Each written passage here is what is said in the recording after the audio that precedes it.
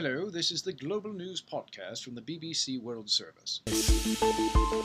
Good morning, this is Michael Rogers, and the date is 13th July 2045, and the time is 11 o'clock. BBC World Service podcasts are supported by advertising.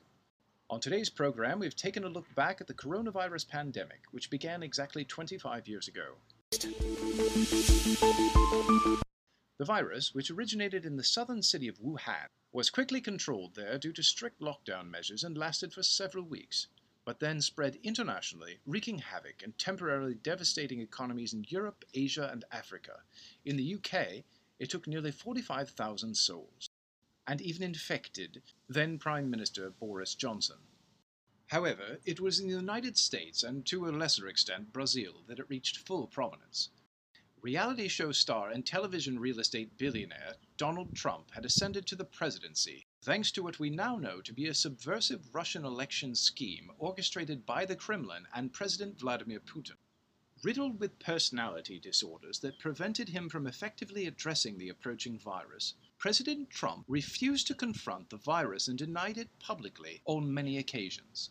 Repeatedly flaunting scientific advice, he refused to wear a mask in public for more than 6 months until more than 1% of the American populace was infected.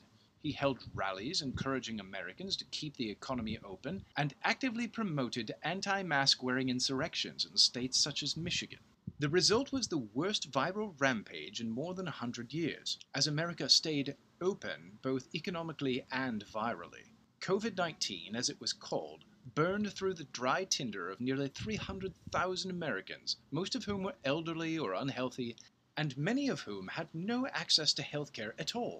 The overall impact of the virus, the spread of which was ended after a Beijing-based laboratory released a vaccine in early 2021, was a dramatic decline in American global influence. After the United States pulled out of the World Health Organization and ended the NATO military alliance, it became clear that in the same way that the 20th was indeed the American century, the 21st belonged squarely to the Chinese. Throughout the pandemic, the country that had created a polio vaccine in the 1930s and distributed it globally showed that it was no longer up to snuff when it came to following the same basic health and safety principles it had used to control the spread of the 1918 Spanish flu, the greatest killer of the 20th century. Though it's difficult to imagine today the pre-COVID pandemic United States of America, known today primarily for the prominence of its dominant WWE and UFC champion athletes, had been recognized as the world's last remaining superpower, leading globally on the strength of its culture and military might. It was the pandemic itself, coupled with the American response, that changed this narrative completely.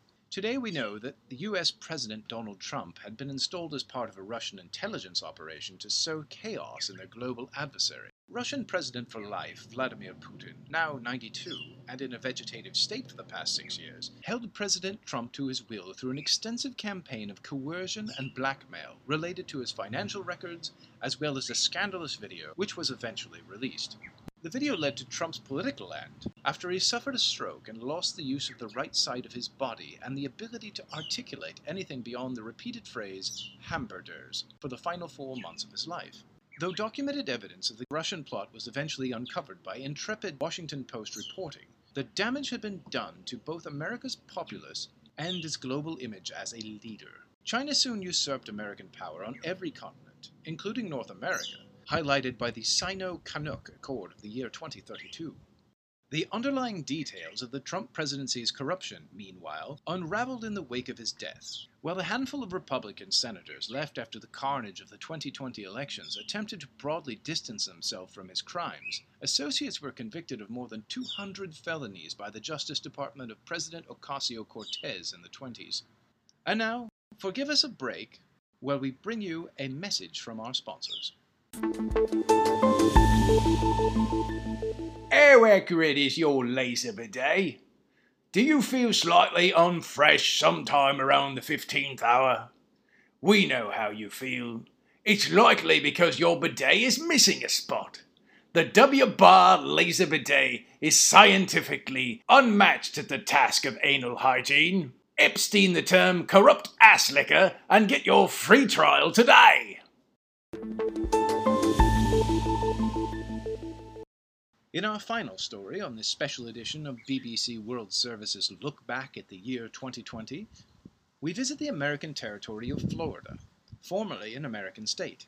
The territory, which was largely abandoned in the 30s, once boasted a population of more than 20 million people.